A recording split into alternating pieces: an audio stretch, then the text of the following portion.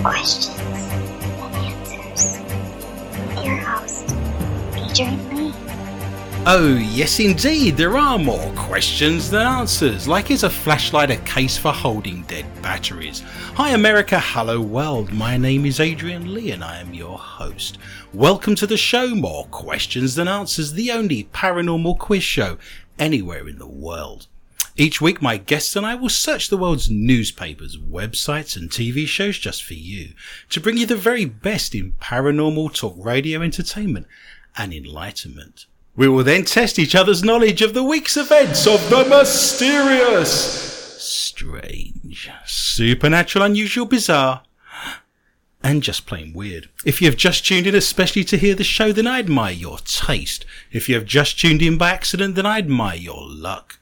I am huddled under my quilt with a large flashlight and a nice cup of tea with tonight's guests, somewhere in the barren wildernesses of the Midwest Plains, with the sound of my elderly mother snoring distantly from the room next door. Wow. The walls are getting thinner. It never used to be that loud. Either that or my mother's adenoids need looking at. So snuggle under your covers, turn out your lights, and hold on tight. The rules are very simple. Points will be awarded randomly for being interesting or for making me laugh or shiver in horror. Extra points will be available for shock and awe value. To help me control my rowdy panel of recidivists and reprobates, I will employ what I have called the inappropriate bell. An example of this would be: the panel have no idea what's coming, and I have no idea what stories they have for tonight's show. So let me start by introducing tonight's guests. Firstly, the mysterious and effervescent Heather Morris. She's been a paranormal investigator for many years with her own team called Hellhound Investigations, and does all of her best work in the shadows. She is now one of the leading audio and EVP experts with the International Paranormal Society, and brings her knowledge and research skills to tonight's show. Heather hates scoring negative numbers, and will stop at nothing to avoid them. Welcome to the show, Heather. I love this show. I love this show. What's wrong with This is a joy, isn't it? I also wish to introduce for the first time on More Questions Than Answers, Bob Gilbert. Bob is an author with Calumet Editions. He was raised in New Jersey and worked for many years as a reporter in the Twin Cities. He now works in Washington, D.C. and has just published the fictional ghost story, The Shady Elders of Zion. Bob realised this week that he gets enough exercise just by pushing his luck. Welcome to the show. Nice to be here. This is what you're going to get on this show, ultimately. Well, July the 4th has come and gone, but thoughts of it still linger. I held a firework in my hand. Has anyone seen my finger? I hope everyone had a fabulous July the 4th. This is Series 2, Episode 69. 69 is a glorious and wondrous number. It was, of course, the number Bill and Ted were thinking of when talking to themselves in Bill and Ted's Excellent Adventures. This week, a woman broke into Keanu Reeves' home at 4 a.m. By 11 a.m., she still didn't understand the plot of The Matrix. 69 was the year that Bryan Adams got his first real six-string. 2 prisoners were waiting to be executed, and the jailer asked if they had any last requests. Yes, replied the first prisoner, I love music, so before I die, can you play Everything I Do by Bryan Adams? The second prisoner then asked if he could be killed first. This is just a joy, isn't it? I love reading out each and every week your mailbag. I love reading all your posts and all your comments. On Facebook, Jeff in Milwaukee posted, thanks for the reminder. I'm in the hardware store. Then took a picture of himself with earbuds in. This is a joy. Every time we do a show on Twitter, on Facebook, I put out there that we're due to do a show, like 10 minutes away, show starting soon. More questions than answers. And Jeff was in the hardware store in Milwaukee. He got a reminder, he plugged in his earbuds and started listening to the show. And was probably laughing as he was going through the checkout till. That's just fantastic. We could only hope. I want everyone who's listening to this show at the moment to take a picture of themselves listening to the show. So if you go to our Facebook wall, if you do it now, Heather's nodding her head. No, I'm not nodding my head. I'm shaking my head from side to side, Well, you're thinking maybe not. There's going to be what? Nudity? It could happen. It could happen. I'm thinking of Kathy in Minnesota at this moment in time. I think people, if you want to take a picture of yourself listening to the show, I know we have listeners all over the world, Brazil, Australia, Britain, France. If you take a picture of yourself listening to the show right now, post it on our Facebook wall. That would be wondrous. Michelle in New York has written, I love this show. Can I have 2 points again, please? I'm feeling in a very philanthropic mood, so Michelle will have 2 points, but I can easily take those away again. Jonas in California added, do you remember, before I say this out, do you remember a couple of weeks ago, we were reflecting on all the funny things that have happened in this show over the last 3 years. It was episode 100. Do you remember? Yes. One of the things that was mentioned is that people all over the world, including Tanya, who listens in Australia, has started to use the term launching a sewer pickle. Do you remember we had a story where I said launching a sewer pickle? Yes. And everyone thought this was very funny. Uh-huh. My ambition is now to get everyone in the world to say launching a sewer pickle when they're going to visit the smallest room in the house. So Jonas in California has taken on board this advice. He said, just drop the term sewer pickle and it nearly killed my roommate from laughter. Definitely a new term that I will use in my vocabulary from now on in. Thanks, Adrian. I feel as if I'm contributing to the vernacular of this great nation. It's the least I can do after everyone has asked an Englishman to have a great 4th of July. So a great big number 2 for Jonas. He is now tied with Michelle in the lead. Thanks to Kathy as well in Minnesota, who gave me a fabulous t-shirt covered in squirrels this week. It's always a joy when people write in and send me fabulous gifts. She has sent me, I will take a picture of me wearing this. We'll put it on our website, on our Facebook site. And pants too, right? No, just the t-shirt, nothing else. We'll have the squirrel. And some nuts. That's where we're going. I'll set them up, you knock them out the park. This is true. See, Bob, we're well looked after on more questions and answers. Finally, Kevin in Britain saw my picture on our Facebook wall this week and said, do you ever smile? The answer to this is yes, when I'm taking Heather's points away. She's on -2. Now, before we jump in with tonight's show, I just want to talk to Bob a little bit about his book and what he's got coming up over the next few weeks. You've written a book that is a ghost fictional story. It's set in Minnesota. One of the things I was impressed about with your book was the fact that all the paranormal detail in there, even though that's fictional, actually sounded exactly like my experiences of the paranormal world. So one of the first things I wanted to ask you was, how did you get that so accurate? Do you have psychic skills? Do you know a lot of psychic friends? Do you go on ghost hunts? It's one of the few books I've read where the psychic and the ghost aspect of it chimes exactly with my experiences as a paranormal investigator, and that's very rare. So how did you come up with that? I stole a lot of it from Homer. I see. From Homer's Odyssey and the Iliad. Oh, there was me thinking Homer Simpson. What an idiot. Yeah, most people do. But in the Iliad and the Odyssey, one thing that's interesting about those two ancient novels is the interaction between the ghosts, or the gods, and Sure. mortals. And that laid the groundwork for my understanding of the spirit world. Also, I'm a student of the I Ching, and the I Ching is older than the Bible.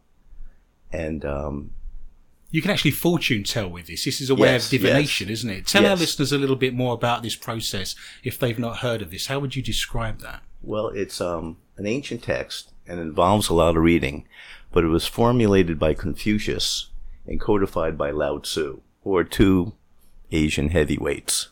And it's come down through the years. And it's one of those books that was written long ago in Sanskrit. And every generation finds something valuable in the book that reflects the values of their time. Probably the most famous edition is the one written by Richard Wilhelm in the late 30s, and it was famous because Carl Jung the famous Swiss psychologist, Yes. wrote the foreword to it. Right. And he later wrote a book called Synchronicity, which I think is a term that most people have heard of, even if it's only because they're Sting fans. Sure. And, There's not many of them knocking around anymore, I can tell you. But it's about meaningful coincidence. You ask the oracle a question, and it gives you a very precise answer. And you can read a copy of the I Ching, and it can make no sense. But it's one of those books that have been translated over the years by 100 different people. And personally, I have over 45 different translations of it. Some by women, some by Asians, some by Americans, some by Brits, some by Germans. And if you ask the I Ching a question and it doesn't make any sense, I merely go to a different translation. Right. And sometimes what makes no sense from one guy makes perfect sense from another.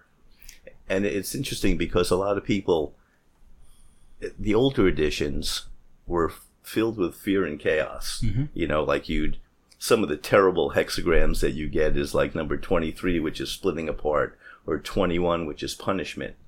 And they're very judgmental and they're very fear-oriented.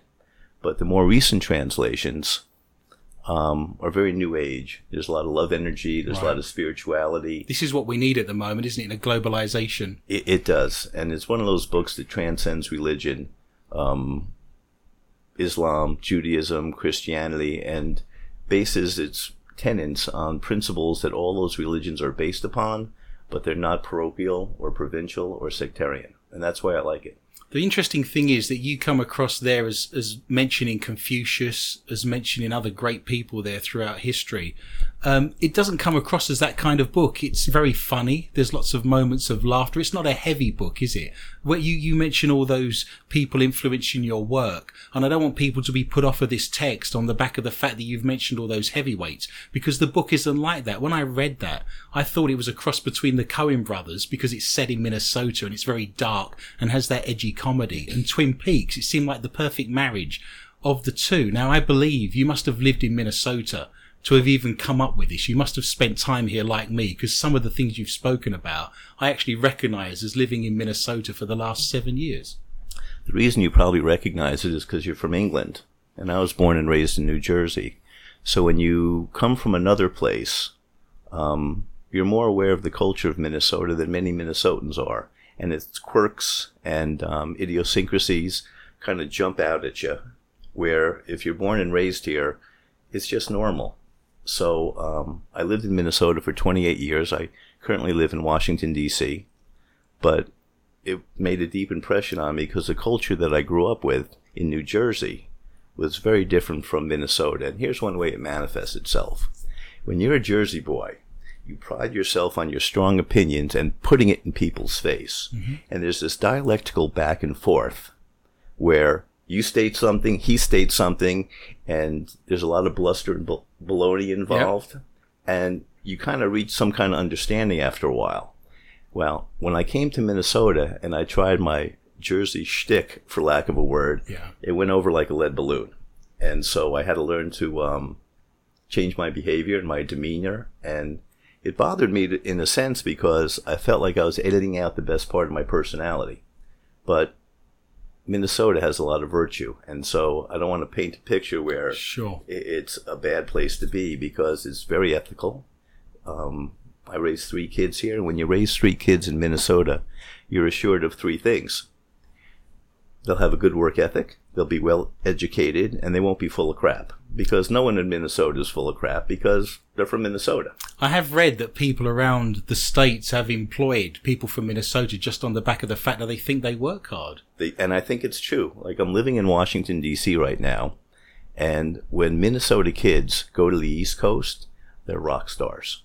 They just have a better work ethic, and they're smarter, and employers jump at hiring people from Minnesota and the Midwest. Sure. It's a different culture, but it's a good culture. It's very interesting that you said I'm foreign, so I get it. I was amazed that you don't put numbers on your coins in this country. I have a handful of change right now. People can look at the coins in their pockets at this very moment in time. There's not a single number on any of your coins. So when I first arrived here, I've no idea what I've got in my hand.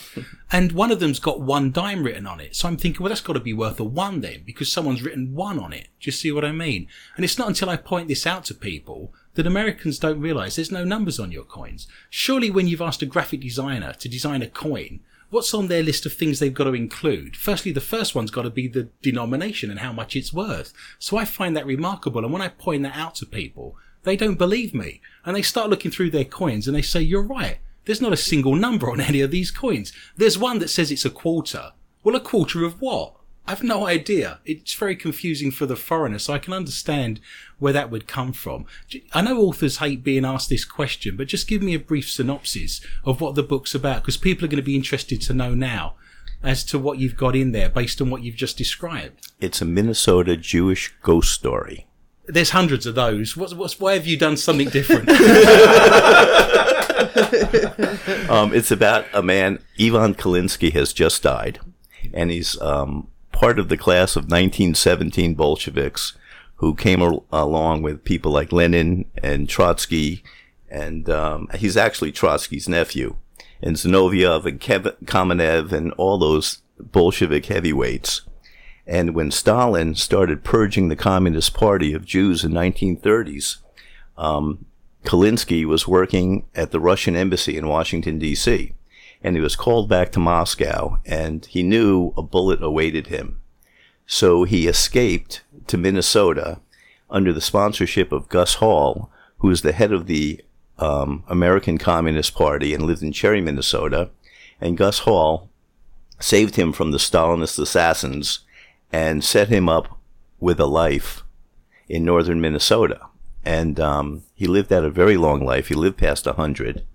And well, he comes back, doesn't he? He's not dead. The opening line, tell people the opening line to your book. I'll read the first graph. Yeah, that'd be fantastic. We've got an author reading his own text. This is just a joy, isn't it? It's a great day to be dead. On this March afternoon in Hibbing, Minnesota, the air is cold, a mere 19 degrees beneath the blue sky. The wind blows strong, but here inside, it's warm. I'm at a funeral home for this great wake, and it's all for me, too. The people I knew on this frozen prairie, the iron men and women of the Mesabi Range, have turned out en masse to celebrate my life, and the mood is joyous. If you didn't know better, you'd mistake me for an Irishman. This is fantastic. I love this book. People should definitely read this book. It's the closest I've come to a fictional ghost story where the paranormal is actually how I know it to be as a paranormal investigator. I will actually post this book on our Facebook site, More Questions and Answers with Adrian Lee, so people can go to look at that. Where can people get this book? If they want to buy this book now, where do they need to go? Basically online. Kindle, Amazon.com. Amazon sells 80% of the books in America anyway. And so that's the best place and the fastest place to find it. And you can get it in book form, or you can get it for a Kindle or a what are the other things they call? There's all kinds of platforms to get these books on now. I like smelling the glue and smelling the alcohol. Have something in the your hand. Apps. Absolutely, me too. I would agree. You with like that. sniffing glue? That's I what do. you Yes. just said. Bob's glue. Yes. I'm not prejudiced. I see where we are. Have you seen a ghost? Let's just throw that straight out there. Have you seen a ghost? Yes, I have. You have. What was that like?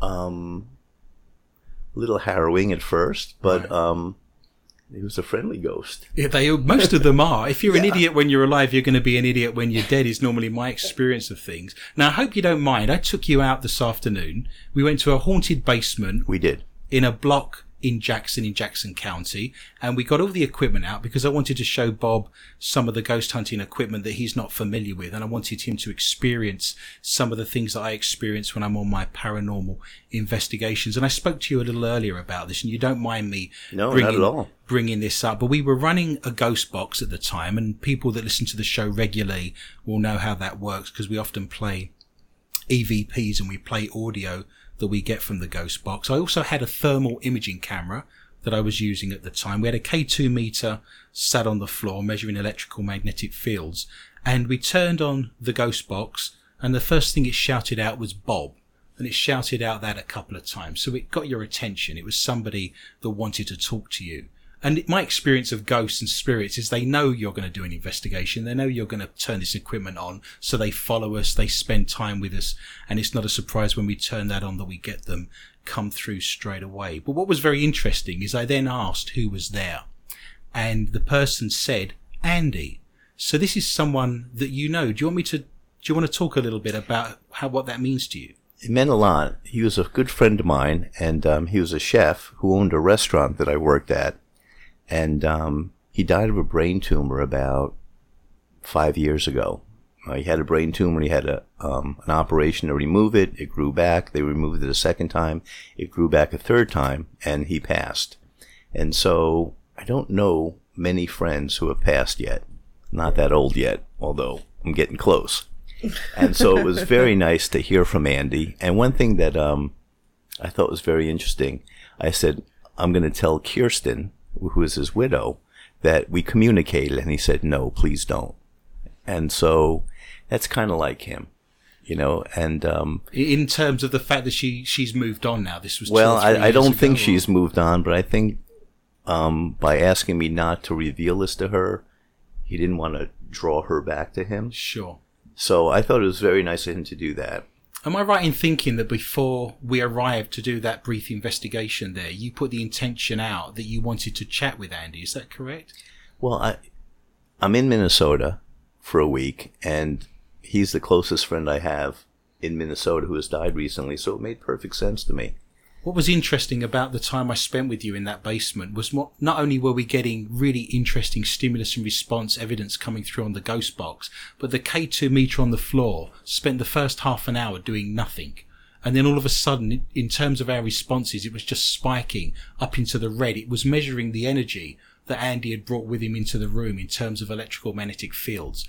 And what was also very interesting was on the thermal imaging camera, next to you on your right-hand side, when you started to engage and have a dialogue with him, the whole area there just went blue. It went cold. You can almost see him standing next to you. And I said, put your arm out and you can put your hand through him. What did that feel like? I mean, you put your hand through a ghost at that moment. It felt cold. But what I really appreciated about the experience is that, you know, I've studied with psychics over the years, and I believe in that stuff. But with your machines, we had empirical proof that, yes, there was an entity there. We saw the camera picture of him. We saw the temperature drop when he came closer to me. And so I have a lot of very skeptical friends that I'm going to see tomorrow, and they're going to raise their eyebrows when I tell them the story.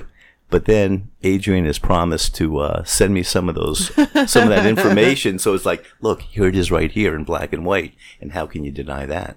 That is very true. This was a fabulous experience, very touching, actually. I'm glad we had an opportunity. I got a lot out of that as well, you know, giving you an opportunity to have contact with him. And that was just a joy. I really enjoyed spending my afternoon with you. So once more, if you give your title of the book and where people can find that. Shady Elders of Zion by Calumet Editions, written by Bob Gilbert, and you can get it on Amazon. And I would highly recommend that. We have a show. This is More Questions Than Answers with Adrian Lee. If you wish to talk to me at any time tonight, you can go to our Facebook site, More Questions Than Answers with Adrian Lee, where all tonight's stories and much, much more is there for you in glorious Technicolor. All of the photographs, all of the videos and stories we couldn't read out tonight due to time restraints. If you wish to contact me on my Twitter account, it's Adrian_Lee_tips. That's TIPS for the International Paranormal Society. We have 85,000 followers on there. So many thanks to all of the people that are following us and what we do on Twitter. If you wish to go to YouTube, we have a YouTube account where many outtakes of the show are on. That particular channel, they're very funny, I've been told. Again, More Questions Than Answers with Adrian Lee. We have 35,000 hits at the moment on SoundCloud. All of our shows are archived over the last 3 years. You can access those on there. If you go to soundcloud.com and search for MQTA Radio, and we're on many, many other platforms, including Stitcher and iTunes, so you have no excuse not to find us somewhere on the net. We are going to run into the first round of the evening. Jonas and Michelle are both on 2 points each. The rest of us are yet to score. This is the round that is Ghosts and Hauntings. Spooky footage has emerged online showing a child's toy appearing to move and act of its own accord in the middle of the night. The eerie clip was captured by an infrared monitor, presumably used to keep an eye on the small child also in the room. But instead it apparently filmed the girl's teddy bear appearing to sit up before slowly moving on top of the sleeping child. The night vision camera makes the clip reminiscent of Hollywood's Scarefest Paranormal Activity. According to the person who posted it, the incident occurred somewhere in India before being picked up by the Chinese media. Commenters on YouTube were quick to brand the footage as fake and at times looked like it was created with stop motion, though it is not known who created the clip. I want to see Winnie the Pooh as a zombie film. Wouldn't that be great? Bits of Eeyore are already falling off and being held together with stitching, aren't they? Ew.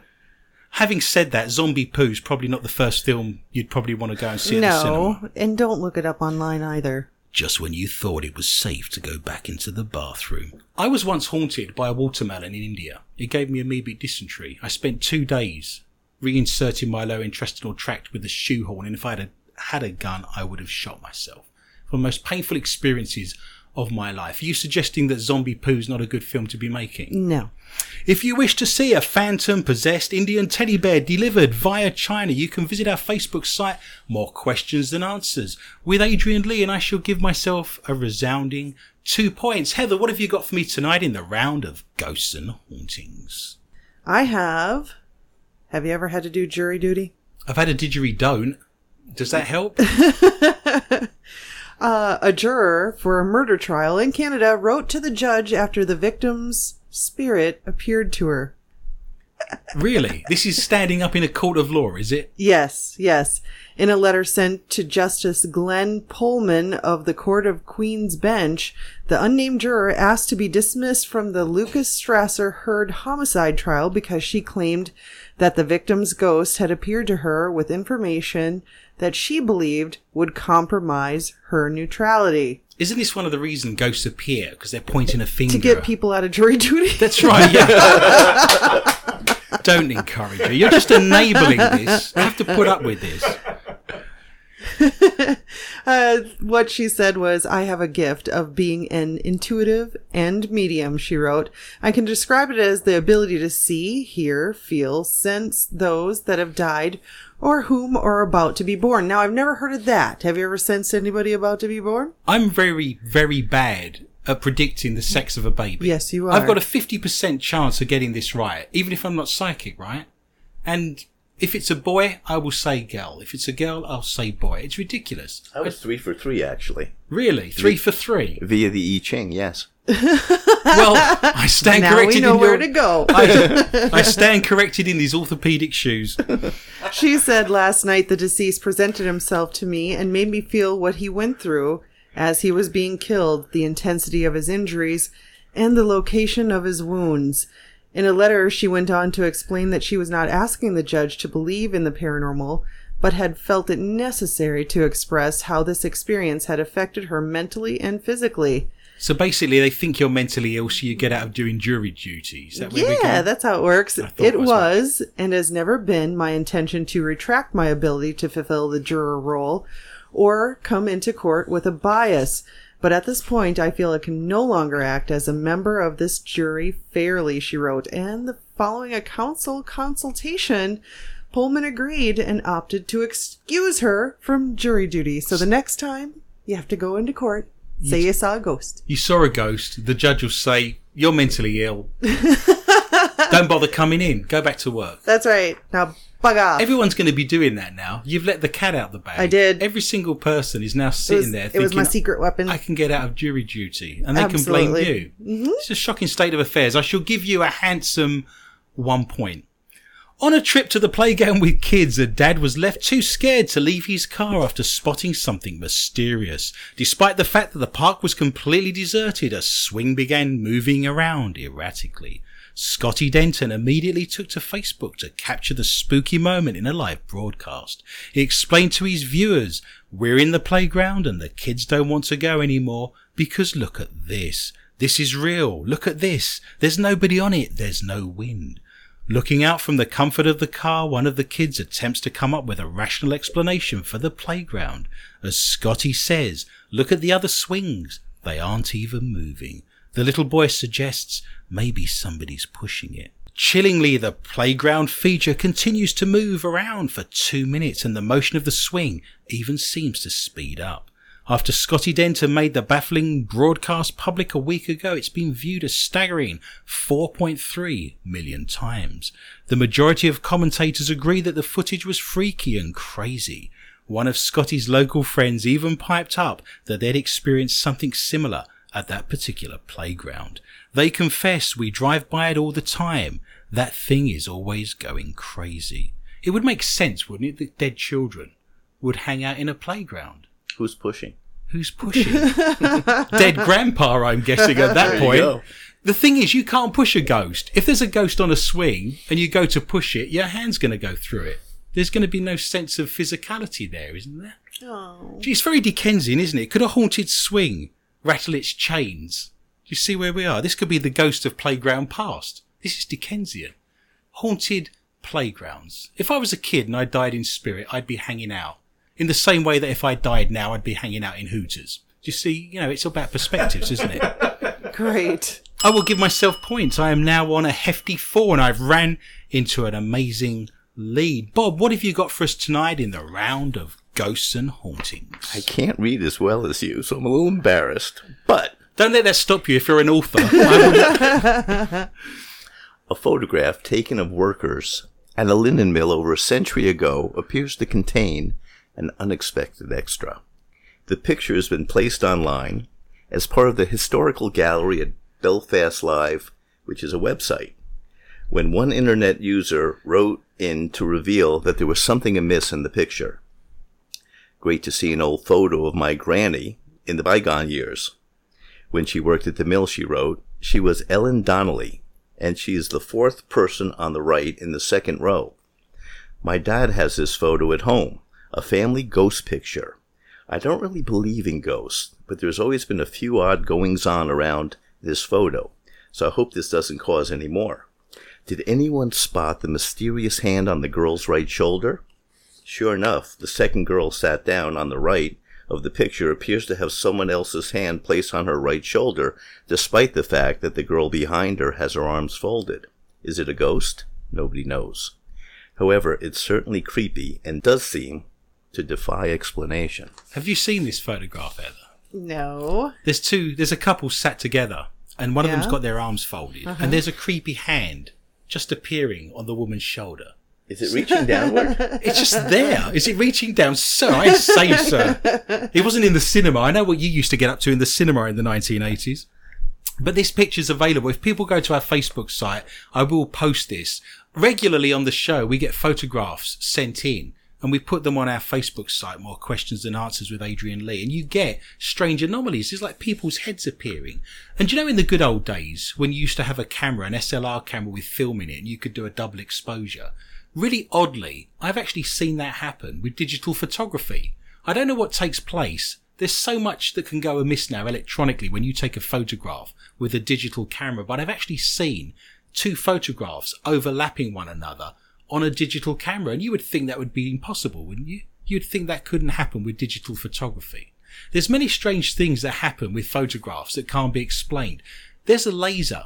People say to me, what's this strange blue light in the middle of my photograph? Is this an orb? Is this a ghostly spirit? But when you take a photograph, a laser shoots out of the camera to judge the focal length. So what some people get is the length of the laser coming back to them in a blue dot. And it's not a ghost or an apparition, it's the focal length of the camera. I actually witnessed on one occasion someone taking a photograph next to a car, and all the doors and the hood and the bonnet, what do you say, the trunk, all flew open like a clown's car. Those darn cars wearing bonnets. I know, it's terrible. That's what we call it in Britain, isn't it? It's the bonnet of the car. You call it the hood. What's the difference? Well, it's both headwear is where we're going, right? The boot makes perfect sense because you used to put your boots in it. When it was a horse and carriage, there'd be a trunk at the back and you'd stick your boots in them, wouldn't you? In a trunk? Yes. I see what you've done there. Yeah, You were doing so well. You're back on whatever. 0, -1. That makes me happy. But I've seen digital photographs do all manner of strange and wondrous things. That brings to an end the round. That is Ghosts and Hauntings. I'm our runaway leader on 4 points. Heather is back on 0. Bob scored 2 and he's level with Jonas and Michelle. This is the round that is UFOs and cryptozoology. It's the stories from around the world that are hairy beasties and green men. Dinosaurs were killed off by a 1-2 punch of twin disasters, not a single catastrophe, scientists claim. Evidence of ancient climate change suggests the creatures were first weakened by massive volcanic eruptions and then finished off by a giant meteor smashing into the Earth 150,000 years later. So this is a double whammy, but with 150,000 years between each one. When I started reading that, I'm thinking, well, it's going to be 20 minutes between both, right? Right. It's not. It's 150,000 years. Serious? Their double whammy has that length apart. Two events led to a mass extinction 66 million years ago that wiped out all the dinosaurs, apart from those that later evolved into birds.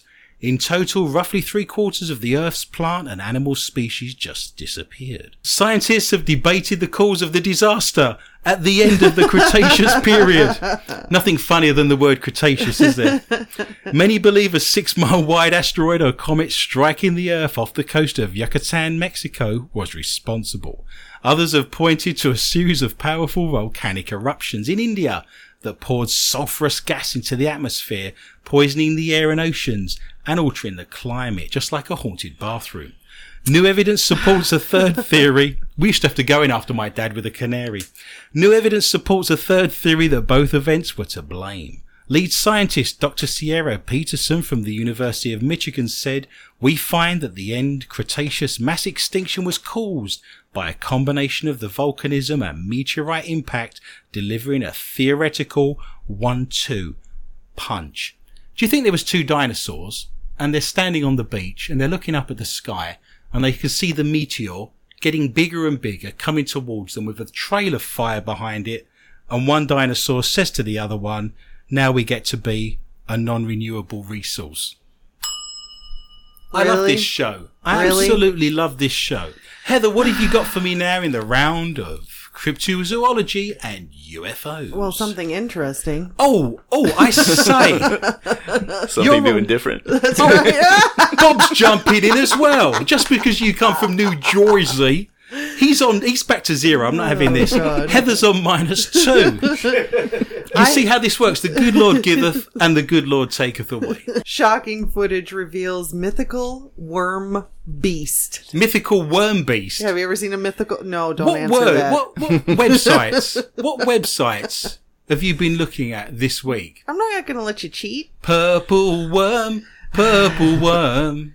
Online footage reveals an icy shape slithering through Iceland's Lagerflute Lake. You're making this the up. direction of the water. That's dried fish. That's a dried fish dish. Lagerflute. Yes. I Yes. can't bear it. It repeats on me something terrible. It supposedly shows the Lagerflute worm, a mythical monster whose legend dates back to 1345 when it was believed to portend disaster.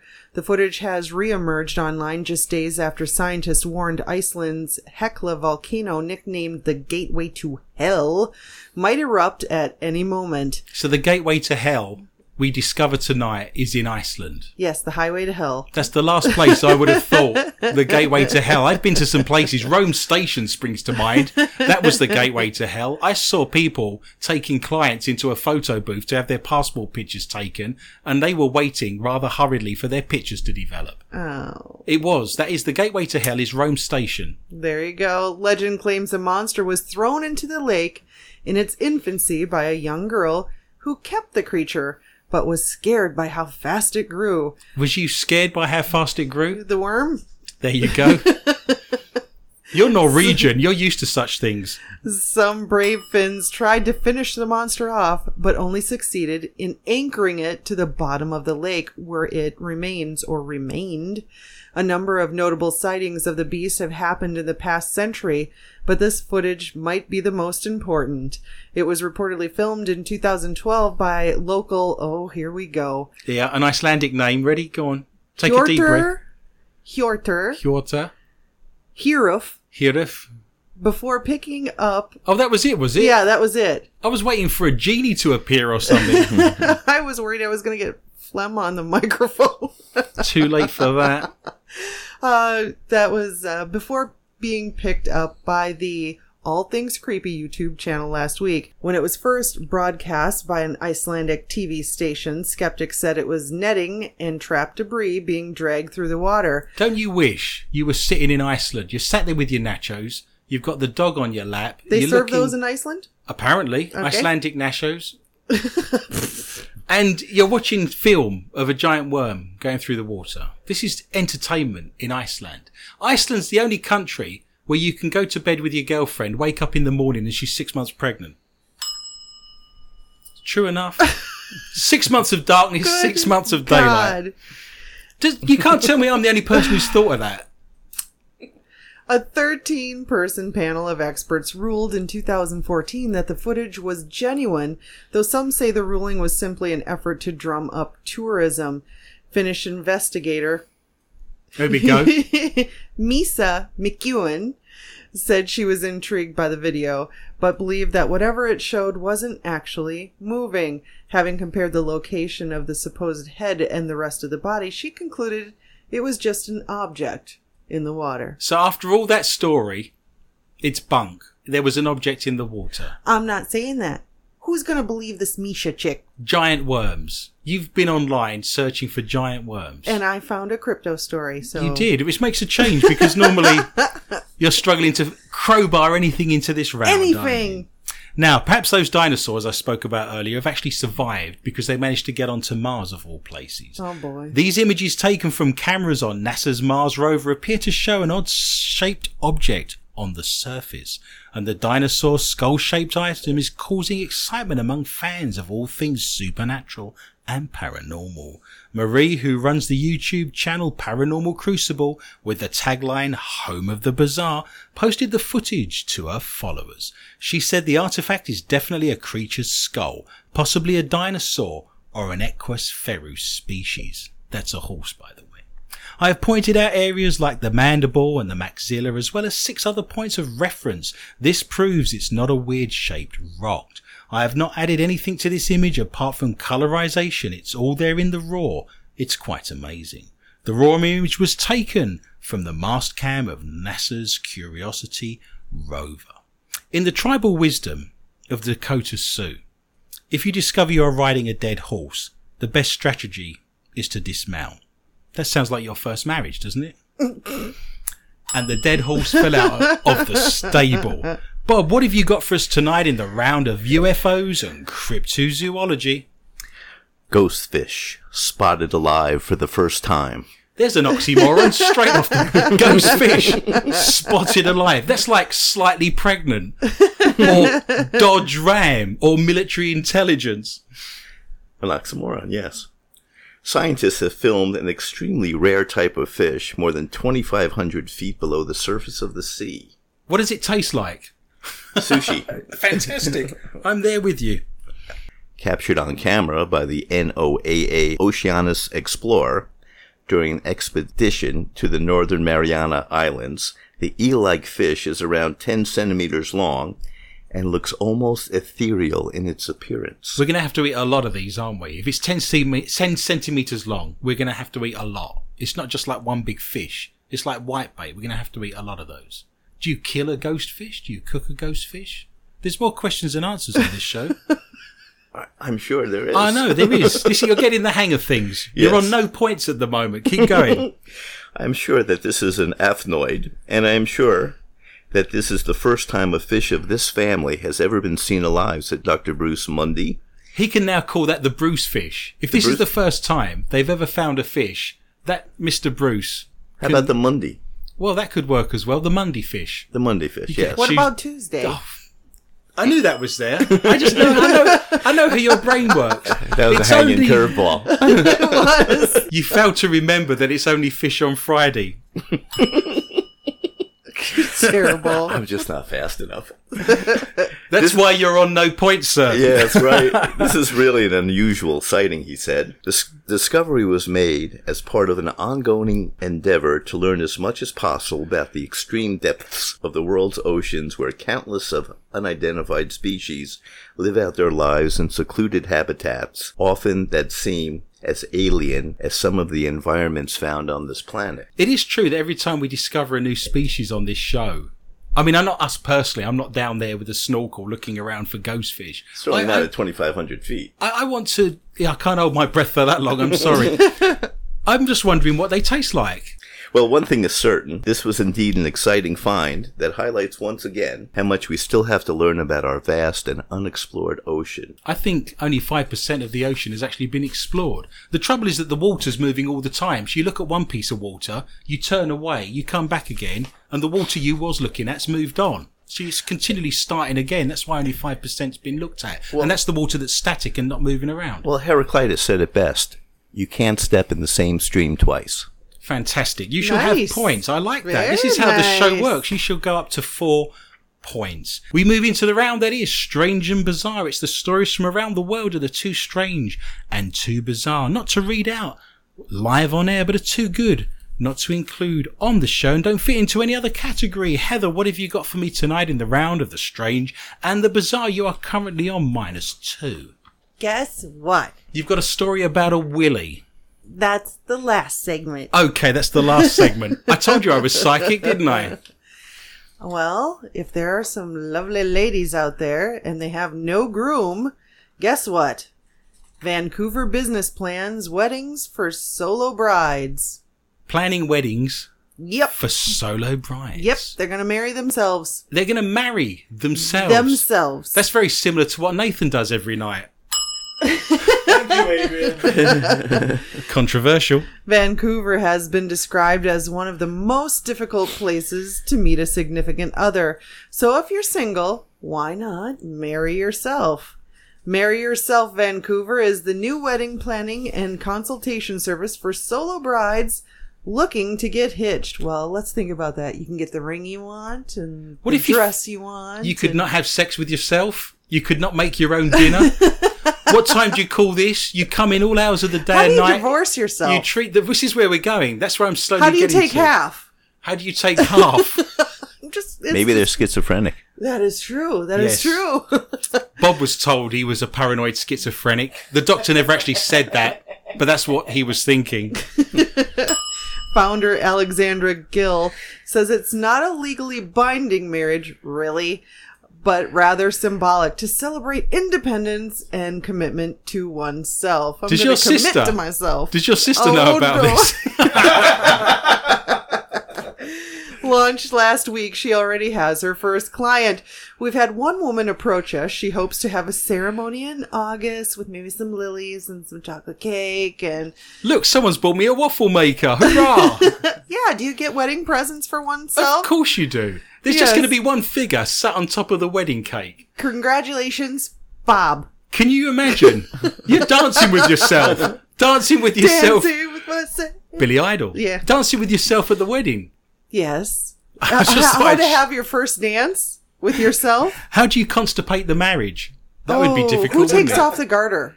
I don't know. You'd have conger eel rights, wouldn't you? You'd have to do something. Conger eel? I believe that's what it's called, but I'm not a legal expert. It's all the fishy stories. It's getting me confused. Well, what she actually said is she hopes to have the ceremony in August, so we will be meeting with her soon and talking about her different desires and helping her put it together. What if the two sets of parents don't get on? Oh, that could happen. That could happen. Last month, Gil and 6 other friends renewed their vows a decade after marrying themselves.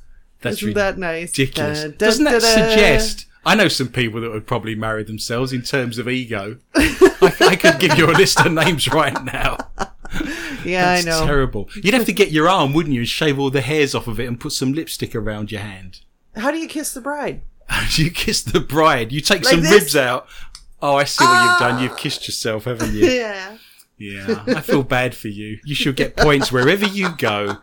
I'll give you 2 and that brings you back up to 0. How does that sound? Perfect. That works. I have a story that says renowned astrophysicist Neil deGrasse Tyson has sensationally remarked that he doesn't fear our destruction at the hands of superintelligent aliens because we might already be secretly conquered by them. That would explain Trump, wouldn't it? That would go a long way.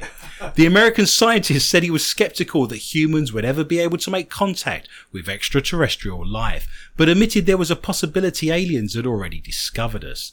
But he went on to claim that humans could be part of an alien zoo, with our space overlords inflicting weird politics such as Brexit and the American election onto us to provide themselves with entertainment. I told you that was true. This guy now claims that aliens have given us Trump and Clinton and they're just watching to see our reaction to them. So it's we're comedy. We're an episode of Friends. Yes, this is a giant... Oh, don't go down that road. This is a giant Big Brother. They're watching us for their own entertainment, I tell you. Great. They're I'm going to watching moon us. them tonight. I know. I now know. After 3 years, they'll think to themselves, there's somewhere to park the UFO. And there's a long walk to the restroom. You are so lucky you're so far away. And you're back on -2. See how this goes backwards and forwards. Isn't that a joy? I now know why I've been having you sat opposite me for 3 years. Some alien thinks this is funny. There's some sick people out there, I tell you. Fellow physicist Stephen Hawking has previously expressed his belief that our planet may be at a risk of destruction at the hands of a more advanced alien civilization. DeGrasse Tyson seems to think that we simply wouldn't be worth the hassle. He added, in the same way as when you're walking down a street in Iceland and there's a worm on the floor.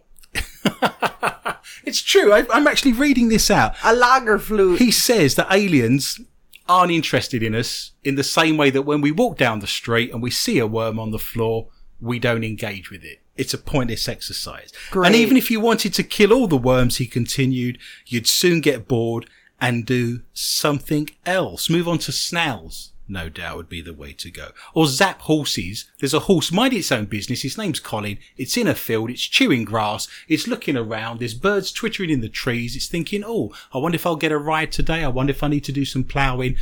Zap. He's suddenly on Mars. Minding his own business. He's on Mars. And then they find his skull. It's a terrible to-do for horses out there.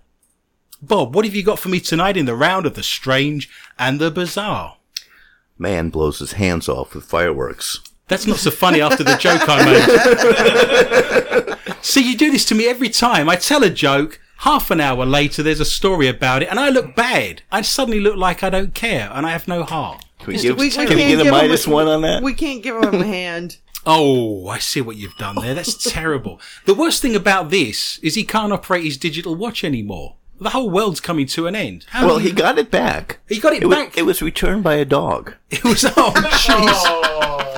The story is that this past Thursday, about 3:30 p.m. in Chicago, in the Portage Park neighborhood, a man, employed as a barber no less, blew his hands off by himself because of his fireworks. Neighbors heard the bang, and then an excruciating scream came from the alleyway. That's when 39-year-old Rafet CG realized he was missing his hand. So he needed to go to the second-hand shop then, I'm That's guessing. when he realized? Yes. Oh, I missed it. I'm on fire. You're not on fire. I am on fire. I remember looking at my hand, and there was no hand there, he said. No fingers, no nothing, he said. According to Shahi's neighbor, Sherry Steigard, it was the most terrifying scream, and you know when you hear something like that, something bad has happened. Oh, yes, you know it. Paramedics arrived and were able to locate 2 missing fingers and get them on ice. They didn't have very much luck finding the rest. That is until Steigard's dog discovered them. 3 hours later, I let my dog out of the yard, and she comes back trotting with something in her mouth, she said. Oh! I actually realized before picking it up that it was part of a man's hand. Didn't cheer it too much. It had flown across the street and into our yard, she said. Wouldn't you then play practical jokes for the next hour? You'd chase people around with it, you'd stick it in a box, you'd scare women by putting it under the cubicle in the bathroom. I mean, there's a whole plethora of things you could then do at that point. Dogs eat finger food? Oh, that's... Yeah, Not this dog. This dog was a hero because the man might actually recover the use of some of his hand. Putting out a warning to anyone that is planning on setting off fireworks in the future. I tell people to be careful, he said. In 2014, the Chicago police said they saw 45 fireworks accidents. And in 2015, the number was down to 25. Only because someone had an eyeball out and they couldn't count them properly. Yeah. Regardless, many areas have rules and regulations surrounding fireworks and their use. Please be sure to ensure safety of you and your loved ones, especially dogs, and follow all the laws and regulations. There's always someone on YouTube, isn't there, that's put one down their pants. I mean, you can lay money on it, can't you? I saw that. Yeah, I posted that one the other on my day. site. You posted one. The guy's running around, isn't there, with these bits on fire. A Roman candle, right? Yeah. That one, I saw that one. Yeah. And then it What blew an up idiot. in his face. My favorite part was when he crawled on the grass like a little turtle. Yes, because he's trying to put the flames out. That's why. It was a bushfire. He had a flame grilled, No, it was a man, not a woman. flame grilled whopper. That's terrible. Stunned members of the public have been calling police to report a severed hand floating in a stretch of the city centre canal in England. But when callers took a second look, they realised the hand near Dulcie Street in Manchester was actually a glove. The mortified caller quickly spoke to Greater Manchester Police again to inform them of their mistake. A message from the GMP City Centre Twitter account said, thankfully, person who reported severed hand in Canal Dulcie Street quickly ran back to say it's okay, it's just a glove. No harm done. The embarrassed caller later revealed herself and posted an image of the glove with the message, in our defence, the glove did look particularly like a hand. Thanks GMP for being so cool about it. The incident sparked several jokes from members of the public, reports Manchester Evening News. Nathan Whittaker posted, how do they know there's no hand in the glove though? It could be a Smiths inspired act. Have you heard of the Smiths? Are the Smiths a common band over here? Morrissey, the Smiths? Yes. My jokes are falling on deaf ears. I'm on fire over here and you're just not getting it due to cultural references. What? What would you like to say, Bob? You need the points. That story reminds me of an old Jewish joke. Guy goes to a doctor. He says, Doctor, I have this terrible problem. Doctor goes, what's wrong? He says, I have 5 penises. 5 penises, says the doctor. How do your pants fit? He goes, like a glove. I love this joke. You're now on 5 points and you've got into a very late lead, sir.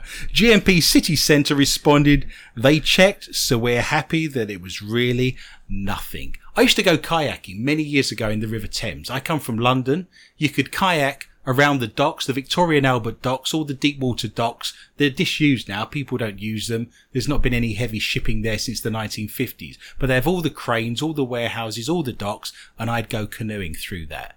Do you remember the film Jaws? It was shown on British television, and there's a scene where an eyeball floats up and everyone jumps. Do you remember such a scene? I was canoeing with my sister. She's petrified of eyeballs, and an eyeball went floating past by her canoe. She paddled so fast I could have done water skiing behind her. She just left. And it wasn't an eyeball after all, it was a light bulb with a blue filament. And the metal bit of the light bulb was just holding it below the water and it was just standing there. And I got it on my paddle and I flicked it over to it. It was very funny. I laughed so hard a small amount of wee came out. We now move into the final round of the evening. It is the round called Not For Your Mother. It is the round where if your mother is of a very delicate disposition, she needs to be removed from the room if she's easily offended. If there's any minors, they also need to be shuffled out and have milk and coffees. It's the stories from around the world that are laden with sexual innuendo. Miss Morris, what have you got for me tonight in the round of Not For Your Mother? I have a suspect in the feces flinging attack says, God did it! It's the return of the Phantom Turdler! I love that. I'm gonna do the entire show. Viewers don't realise that I have to get a cocoa can, and I talk into the cocoa can. You're twiddling with knobs. What are you doing now? My old-mannered Mr. Smith is just a normal janitor, but at night he drives a black Norton and becomes the Phantom Turdler. I have no evidence to back that up. I have no idea who he is. This better be a good story. I've just spent 3 minutes introducing it. You just like playing with the knobs. I do. It's going to make my eyesight go bad. If I commit, I'm going to have to end up marrying myself. Oh, God. You have to ask yourself first. I might say no. I might play hard to get. I'm an old-fashioned kind of guy. I want a trip to the cinema and a decent meal out. This is where I am. I'm not going to say yes to any old Tom, Dick and Harry who happens to come along. A man accused of using feces to attack 2 women on the Upper East Side. To attack or to attract women? Attack. Oh, attack. I thought he was in, like, Central Park. He's not attracting them by poo. I've seen gorillas do it. I'm just saying, I've been to the zoo. Feces. You have not all seen... around. I have. Well, that's why they have glass cages these days. This is true. Why? Because they're hoping to... I thought this was a dating site called Plenty More Feces in the Sea. What? I did. What is wrong with you? Do you present the feces at the beginning of the date or do you leave it to the end? That's always the dilemma, isn't it? I never know whether to present it at the beginning or Or see do you how. save it and bring it with you in a nice bouquet? Yes, in the taxi on the way out. Hope I can see you again. There's something to take with you. Save the best for last. Yeah, I think so, yeah. I bought you a payday. There's not many things in life that are salty and sweet at the boy. same time, are there? Well, he said that God was responsible for the disgusting assaults. God? Yes, Equin Hill, 42, told throngs of reporters Friday, when asked if he'd thrown feces on the women, that God did it. God was unavailable to comment. He didn't show up at that trial No, a few I bet weeks he did. back. What if he's got a court subpoena? That's just painful. I can't, not in these trousers. Hill is accused of throwing feces in the face of a 33-year-old woman as she was walking along the East 91st Street at about 2:25 p.m. I can see it now. Do you take a run up, or is it just casual I flick, don't or if you know. run up first, is it like a custard pie? Was You're it minding your own business. Was it underhand or overhand? Well, see, these are the questions we need to Did answer. you need two hands? Depends what he's been eating. Later that day, so he must have had stored it a while. 2 in one day. At about 6 p.m., he allegedly followed a 27-year-old woman on East 74th Street, snuck up behind her, pulled at her waistband, and then rubbed poo onto her butt and ran away. That's actually quite funny. Actually, is that his own, or is it someone else's? I don't know. I Okay. didn't ask him. There are Is it- more questions than answers. I tried the jail and they just wouldn't let me through. That's shocking. The second assault was actually caught on surveillance camera, so there's probably YouTube video out To be there fair, somewhere the floating. first woman said it's the best her skin's ever been. It's now soft and she's got a glowing complexion. Oh no. Hill faces a charge of assault and forcible touching in the cases. Why the filth? It's a Farrakhan thing. What does that mean? I've absolutely no idea. You're reading the story. Louis don't know. Farrakhan? Well, this is what Mr. This Equan reminds Hill me, weren't we said. supposed to replace you on last week's episode with a cucumber? Did we not You say? said you were going to replace me with a pickle. That was it. It was a pickle, A wasn't sewer it? pickle. Yeah, we were going to replace Heather on last week's show, and I was going to do rapping. Do you remember? The deal was I would do rapping, and we would replace you with a pickle. Do you not remember? Don't you wish you were on last week's show now? Yeah. Yeah. Nathan's remembering this, and he's an attorney. That's the law. Well, I didn't have to show up tonight. I'm glad you did. I didn't have to rap. See? Don't listen to him. I'm not Yeah. going to rap. Yeah, don't rap, please.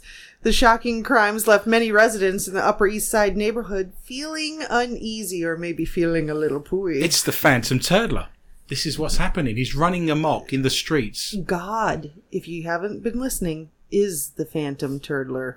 Oh, there was a turn up for the books. I never saw that coming. I have to say, hand on heart, I didn't think for one moment the Phantom Turdler would turn out to be God. Who So, knew? Who's the Phantom Turdler? God is the Phantom. Like, do that again. Nathan, this is God. I am the Phantom Turdler. I know what you do late at night, and I'm disgusted with you. I love this show. How much fun can you have? I just want to do the entire show with that voice. Would just be a joy. When it gives me a sense of power, I can feel it rising up. It's a joy. The immense popularity of virtual reality pornography in Japan led the country's first ever VR porn festival to be cancelled last month amid crowd trouble. The Adult VR Fest 01 showcased the latest developments in VR pornography, including a variety of terrifying-looking VR sex accessories. The event took place in Tokyo and was reported on by a Japanese blogger. From a translation of the blog, it is understood that only a few lucky punters managed to gain access before the police acted to disperse the enormous crowd. What did you just call them? Lucky punters? Lucky punters managed to gain access. You're trying to get me removed from the show, aren't you? Before the police acted to disperse the enormous crowd of sweaty-palmed porn fans. Have you ever punted? Not recently. What is a punter? What is a punter? I can, Read between the lines, Bob. I can still get deported. The guy who kicks the football on fourth down? Yeah, you've got it. That's the one. I know all the jargon. I just haven't seen it. I know very little about football. I've not even seen a home run. Hence the song, I'm Turning Japanese. Do you remember that by the Vapors? Yeah, it's my favorite. That's a joy, isn't it? The authorities were forced to act to end the festival prematurely because of concerns that the overexcited mob might work themselves into a riotous frenzy. So it came to a premature end? I do want to emphasise the word in that sentence, that is riotous. Festival staff were seen in tears following the police action. Yes, I'm sure they've got tears running down their legs. The blogger managed to snap a few pics of the VR smut fans trying out the new cutting-edge sex technology. This included the early adopters interacting with machines designed to simulate the feeling of coitus with another human being whilst using a VR headset. We've actually been... Is it Better Buy in this country? Best Buy? Best Buy. I get confused. There's a fabulous gadget where you can strap it onto your head and you put your phone. It's a Samsung Galaxy, isn't it? Yeah. And everything suddenly turns 3D. It's like you're in a whole new world. You walk around. There's people wandering around this shop. Can you imagine? You're in Best Buy and all of a sudden you start practicing the physical arts and you're at it like a monkey. But I don't think they allow that. Well, you keep the guy distracted. I'm only going to need 5 minutes. We'll be fine. 5? That's twice with a cigarette break, madam. Don't worry if you miss the festival. Robot sex fans will be able to check out all the new VR porn gadgetry at Adult VR Fest 02, scheduled for August. We need to get over to Tokyo and try that out for our listeners, don't we? You will need a ticket for that one, though, and probably some wet wipes. Oh. And if you miss that chance, you can take your vacuum cleaner out to a nice expensive restaurant and then the cinema. Bob, what have you got for me tonight in the round of Not For Your Mother? Well, turns out that a 41-year-old Croatian was struck by lightning, and in a stroke of luck... Stroke of luck. This is a stroke? stroke. I know. Before I'm you... sorry, there was a comma there. Before you... There was a Before you... Did you see the fact that he didn't split his claws into two separate... No. I know this is going to be bad. I just know this is going to end poorly. We're going to wince. Okay, so he was struck by lightning, but in a stroke of luck... Stroke of luck. Couldn't be luckier. Yes, his penis miraculously grounded him and saved his life. You're not coming out of your room for 5 weeks. The thing is that I almost want to meet this guy now, because for his penis to have grounded him, it needs to be touching the ground. So what this guy must be dragging along the ground. He must be in touch with the I'd world. like to meet him first. You know what? His name's not Rod, is it, by any chance? It was, and it wasn't Wang Hong Lo either. No. It was Zoran Jerkovic. What? Wow. Jerkovic was hit by lightning, but saved by his penis when the charge traveled through his earphones and into his junk. Into his junk? Would you ever refer to your penis as junk? You have done. I'm not putting earbuds in there. I'm telling you that straight off the bat. I'm not listening to the sounds of that. When have I referred to my business as junk? What episode was that? Where was I when that took place? I don't understand how that happens. How does she go from your earphones all the way down? And how's he lucky? It skipped his chest, and it saved his life. It's like a stick of charcoal. Now he can do that drawings. That must be really big if it just kind of bypassed his chest. I know. Charcoal. When found, he was sitting in the rain, and folks said he was giving off steam. The Mail Online reports that medics branded it a miracle. The charge missed his heart. He was wearing thick rubber boots so that the charge couldn't exit through his feet, and under normal circumstances would have decimated his internal organs. I wonder if there was a vein. See what I've done there? Lightning vein. Well. Yeah, see what happened there? Yeah, I'm on fire. You're on something. I want to know how he's described as being lucky when he has lightning discharging through his twig and berries. How's that lucky? He's going to end up with a stick of charcoal. Oh, but he's got a big sketch pad now and he just moves the sketch pad around and he's doing drawings. He's scaring kids at parties. We'll get Coco the Clown in. He does drawings with charcoal. It's fabulous. And there's kids screaming. All because he got hit by lightning. It's terrible to do. Terrible to do. You want to meet this guy, don't you? I do. I can see it. Yes. Can you imagine seeing smoke coming out of it?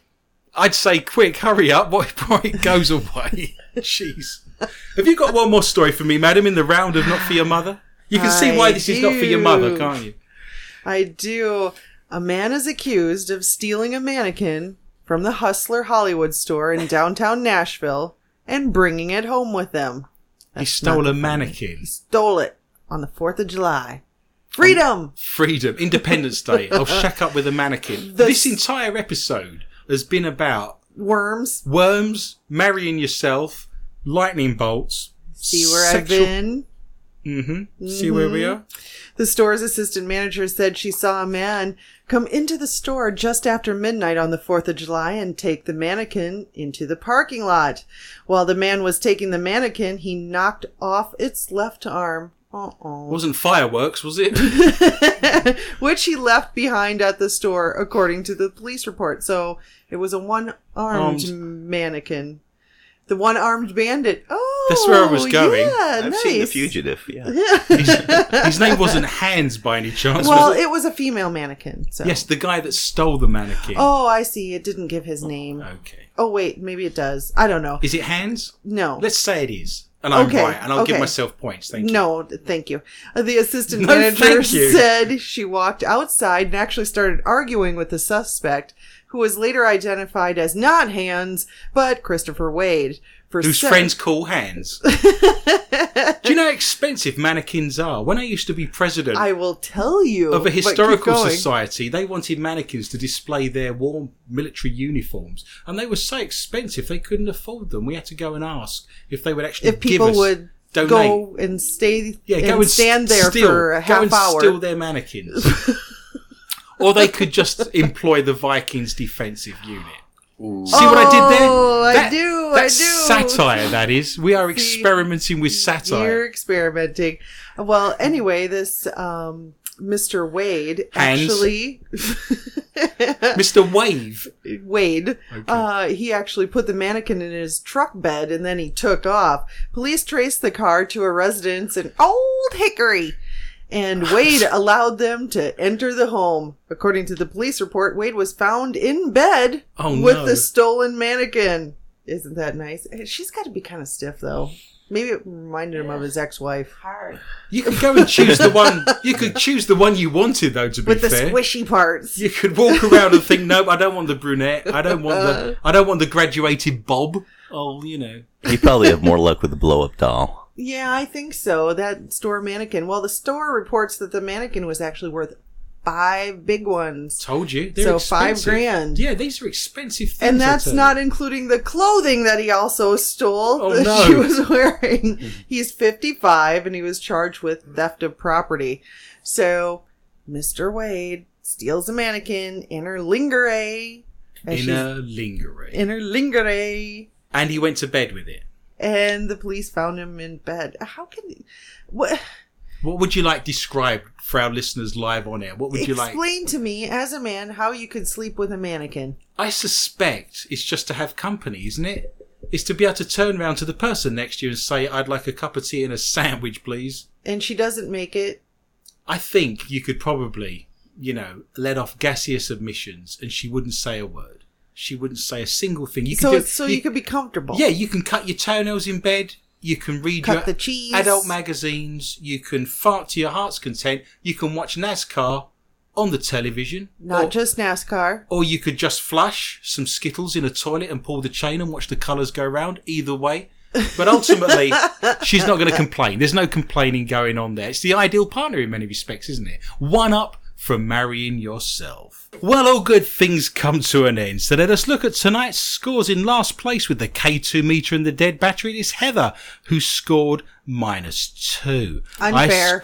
Jonas has got 2. Michelle has got 2. I have 4, and Bob is tonight's resplendent first place winner, and he will take away with him the $33,000 IR camera. But don't worry, ladies and gentlemen, we'll attack him in the car park and get it back.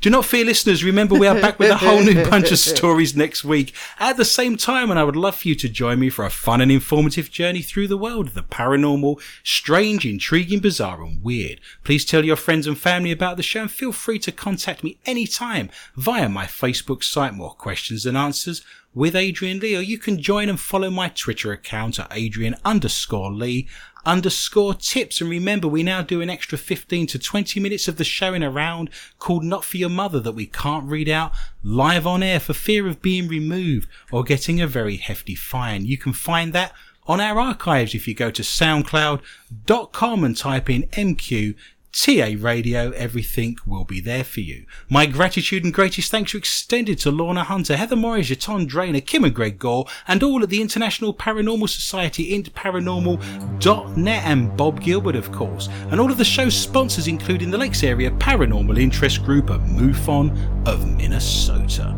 It just remains for me to say thank you for listening, and remember, be interested and interesting.